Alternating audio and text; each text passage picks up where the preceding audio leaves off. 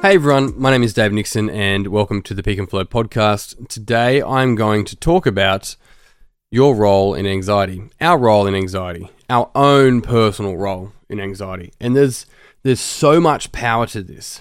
And the reason being is that there is so much messaging around that anxiety is out of your control. It just happens to you and there's nothing you can kind of do about it, right? You can just do a couple of hints and tips and tricks to relieve the symptoms of anxiety. Now, I'll caveat this with saying that I'm fully aware that each person's experience of this will be different, right? They have their own version. It's not about going, don't do this and you need to do this, as, you know, unclear as that may sound. What this is about is pointing to going, how am I creating this? What role am I playing in my own anxious experience? That's the power, and that's where the power lays. Because I can't control what happens outside of me. There's this trigger, so I avoid the triggers. No, what's the trigger on behalf of? Why is that the response? Right? So let's get into it. So anxiousness is absolutely felt in the body, for sure. There's this sort of thinking, this self-rumination, this thinking about thinking, this overthinking, and then it's a sick feeling commonly in the body. For a lot of people, this can be crippling, it can be overwhelming. There's a whole range of words that we can use for anxiousness or anxiety, right?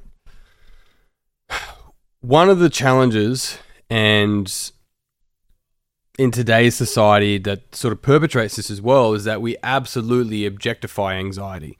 Even you know, within the language that we're using, in our language, it can sound something like anxiety, you know, it just takes over. Like, I can't do anything. It just takes over me. It's crippling. It's all these things. And these are actually, with all good intentions, they're still quite under-responsible. I'm not saying that the person isn't experiencing exactly what they're saying. I believe they are. And I'm not saying that this will fix any form of anxiety either. That's not what this is saying whatsoever. What it's saying is that when we objectify something, when we turn something that we have an influence on into something that's just, we have no influence whatsoever, we fundamentally take it out of our power and we are just at will to whenever the trigger occurs and we get anxious. Some people get anxious because they don't feel anxiousness. They're so used to feeling anxious that when they're not anxious, that makes them anxious, so they start to feel anxious. What's the mental strategy that we are running that plays a role in this?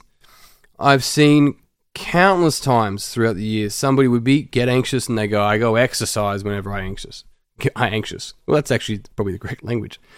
Whenever I feel anxious or I get anxious or anxiety or whatever the case might be. Now, how this works, right? Moving our body is going to be absolutely fundamental to a healthy mind, for sure. What it doesn't do, it doesn't teach you how to understand the structures of your mind, how you structure your thinking, how the thoughts and your feelings about your thoughts and your thoughts about those feelings about the thoughts play a role in how you're making meaning about the current moment, right? And so our ability, yes, to move and to do that with our body and get the most out of our body and get moving is so crucial, but it's absolutely understanding the structures of our own mind and how we make meaning, neither good nor bad, right, positive nor negative, how we make meaning that will fundamentally lead us to long-term shift and change on our views of anxiousness. But first, this is what can so commonly happen. People get anxious, so they exercise. And they flog themselves, right? They train so hard that they basically push themselves into this fight or flight space. Now, when they're in this fight or flight space, it's their nervous system, whether you're being chased or whether you're just going for a run, the body doesn't know too much difference. There is a little bit of difference, but you're in this fight or flight space. You're not in your head. Because you're running from a threat, almost figuratively, right? Almost literally, you're running from a threat. And so when we can exercise on behalf of what we can do with our body rather than exercising to get away from something, that's when our life can change. That's when you can see the same behavior but with a different intent. So fundamentally different, right? The same behavior, but a different intent. People are not just objects to observe. We are also subjects to interpret. The difficulty is that interpretation is subjective in nature, which means it's hard to actually have frameworks and ground it, especially in empirical science, because we're looking in it, not at it, right? We're not looking at it, we're having to interpret and understand it and in it, and because that's murky and not clear, not black and white, people can struggle with it, but it is your own mind. The deeper that you get to meet yourself, the deeper you get to meet everyone else. And exercise has its role. Yes, but it is not the role. We have this mental difficulty, so we go have a physical solution. It won't work long term. If you have a physical solution that maps across with a mental solution as well, then we're on the right path. It's not mind over matter or matter over mind in that case. It is mind and matter. When we can take both of those, that's when we see real long-term change. And tools or frameworks that the individual can take with them and use forever, right? Because you can't always exercise when you feel anxious. It's not possible. And so if that's your only coping, hear the word coping mechanism, coping strategy, then you're not actually dealing, right? Because it's a way someone copes with it as opposed to a way that they understand it. Hang on a second, I'm getting anxious again. What's this about? It's very, very different. It's information. Energy emotion is information for the body. So when we feel anxious, that's just information.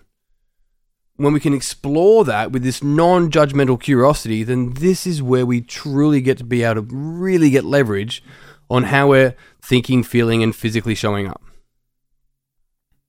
As soon as we go exercise, so commonly we distract ourselves, right? Lose traction on where it's actually coming from and just simply put ourselves in a space where we're just working and panting so hard that we can't think about the things and the meaning structures we've made about why we might be anxious in the first place. So this is the challenge, that when we make it objective, when we make it something that's out of our influence, and I'm saying influence, not control, very deliberately, but out of our influence, then it will continually happen to us. We want to be able to go, what is the role I'm playing in this experience I'm having right now? We can't always, well, you're welcome to, but good luck, blame it on the environment. Blame it on other people, right? I had a phone call with a very dear loved one and they said, you give me anxiety. I'm like, I didn't say it. But in my head, I'm like, I don't have any anxiety to give you. You get anxious when you call me based upon what you think I'm going to respond with. That's not me. I'm not doing that. Now, there may be people in your life that respond a particular way that trigger that, and maybe they do that on purpose. So that's something that you yourself have to go, is this the type of relationship that I want to continually and interact with and honor and acknowledge in my life, or is it time for me to just grow and let them do what they do? Because when I set a boundary in a relationship, I'm not just setting it for me, I'm setting it for them. I teach people how to treat me by the way I treat me and by the way I treat them. It's really crucial. So, let's look at our role. Well, commonly there's this external stimulus, external trigger, for lack of a better word. And then we will start to go observe that through our senses, visual, auditory, whatever it may be. And then we have a thought about that external event. And then commonly we will have a feeling about that thought. And then commonly have a thought about that feeling about that thought. This is what's known as a metastate in Dr. Michael Hall's body of work. Now, the power of metastating is that it's actually leading to what's called a higher frame or a belief, right? That's kind of running that. So commonly, as a person thought, feeling, they end up getting to this high frame belief that's running how they're physically showing up in that moment or going to react to that moment, which actually has nothing to do with that moment anymore. It's to do with their thinking and feeling about that moment, right? But a lot of us are not aware of this. We just go, that trigger happens, and then I'm out of control, so I need to control the environment, right? Because I'm out of control. I don't know how to control my reaction to this moment, but I know how to control the environment, so I just won't go into it because I don't know how to control myself, so I control the things outside of me. When it's actually learning to understand myself, fuck, why am I responding like this? Because there's been examples for people, like the gym's a perfect example. When they first come, they go, oh, this makes me really anxious. The gym gives me anxiety. And then all of a sudden, 6-9 months later, they're like, oh, fuck me. The gym's run out of anxiety. That's crazy. It didn't run out of anxiety. You changed the meaning to it. You felt more comfortable to it. What happened on the inside that gave you a different result on the outside? And it's when we can actually ground this into frameworks and understandings that allow us to just get major leverage in our life. Powerful leverage. We're choosing how we're showing up now.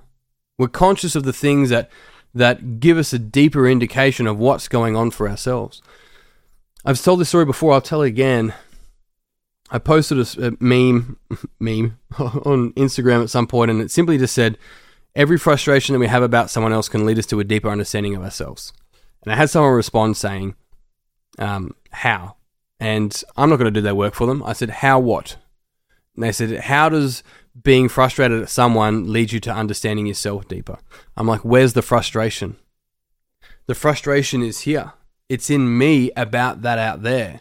So I can tell the environment or the people around me to change, but what I'm not doing is changing. I'm going, I can't control myself. I don't know how I'm doing this, but I do know when you don't act like that, then I don't get like this, so don't act like that.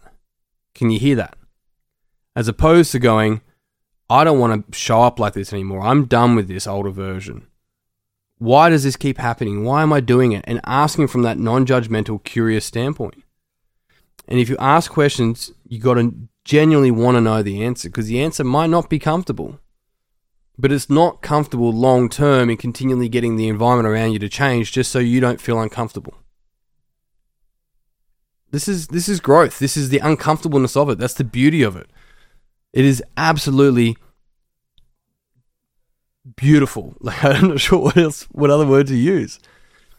But this is the growth. And the more that we understand the meanings we're making, right? The thoughts about the feelings, the feelings about the thoughts, etc., about any particular moment, we ourselves get to grow. And I remember early on in my business when I had some really big business fallouts, I was like, I'm not going to blame them for this, because if I blame them, I don't get to. I can't blame them and take the lesson.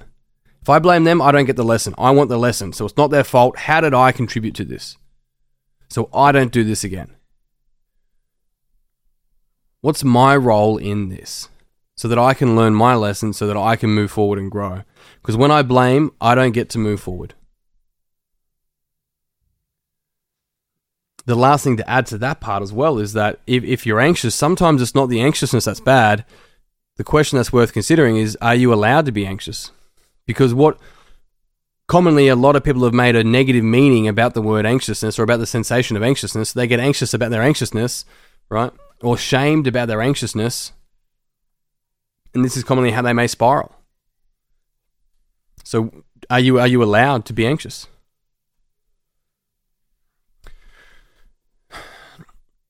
Recently, in one of the last sessions I did with one of my clients, they've been to a couple of our retreats, actually our level 1 and level 2. And they said they finally have the frameworks to be able to understand themselves, that they've got actual tools to be able to move forward, both mind and body. Right.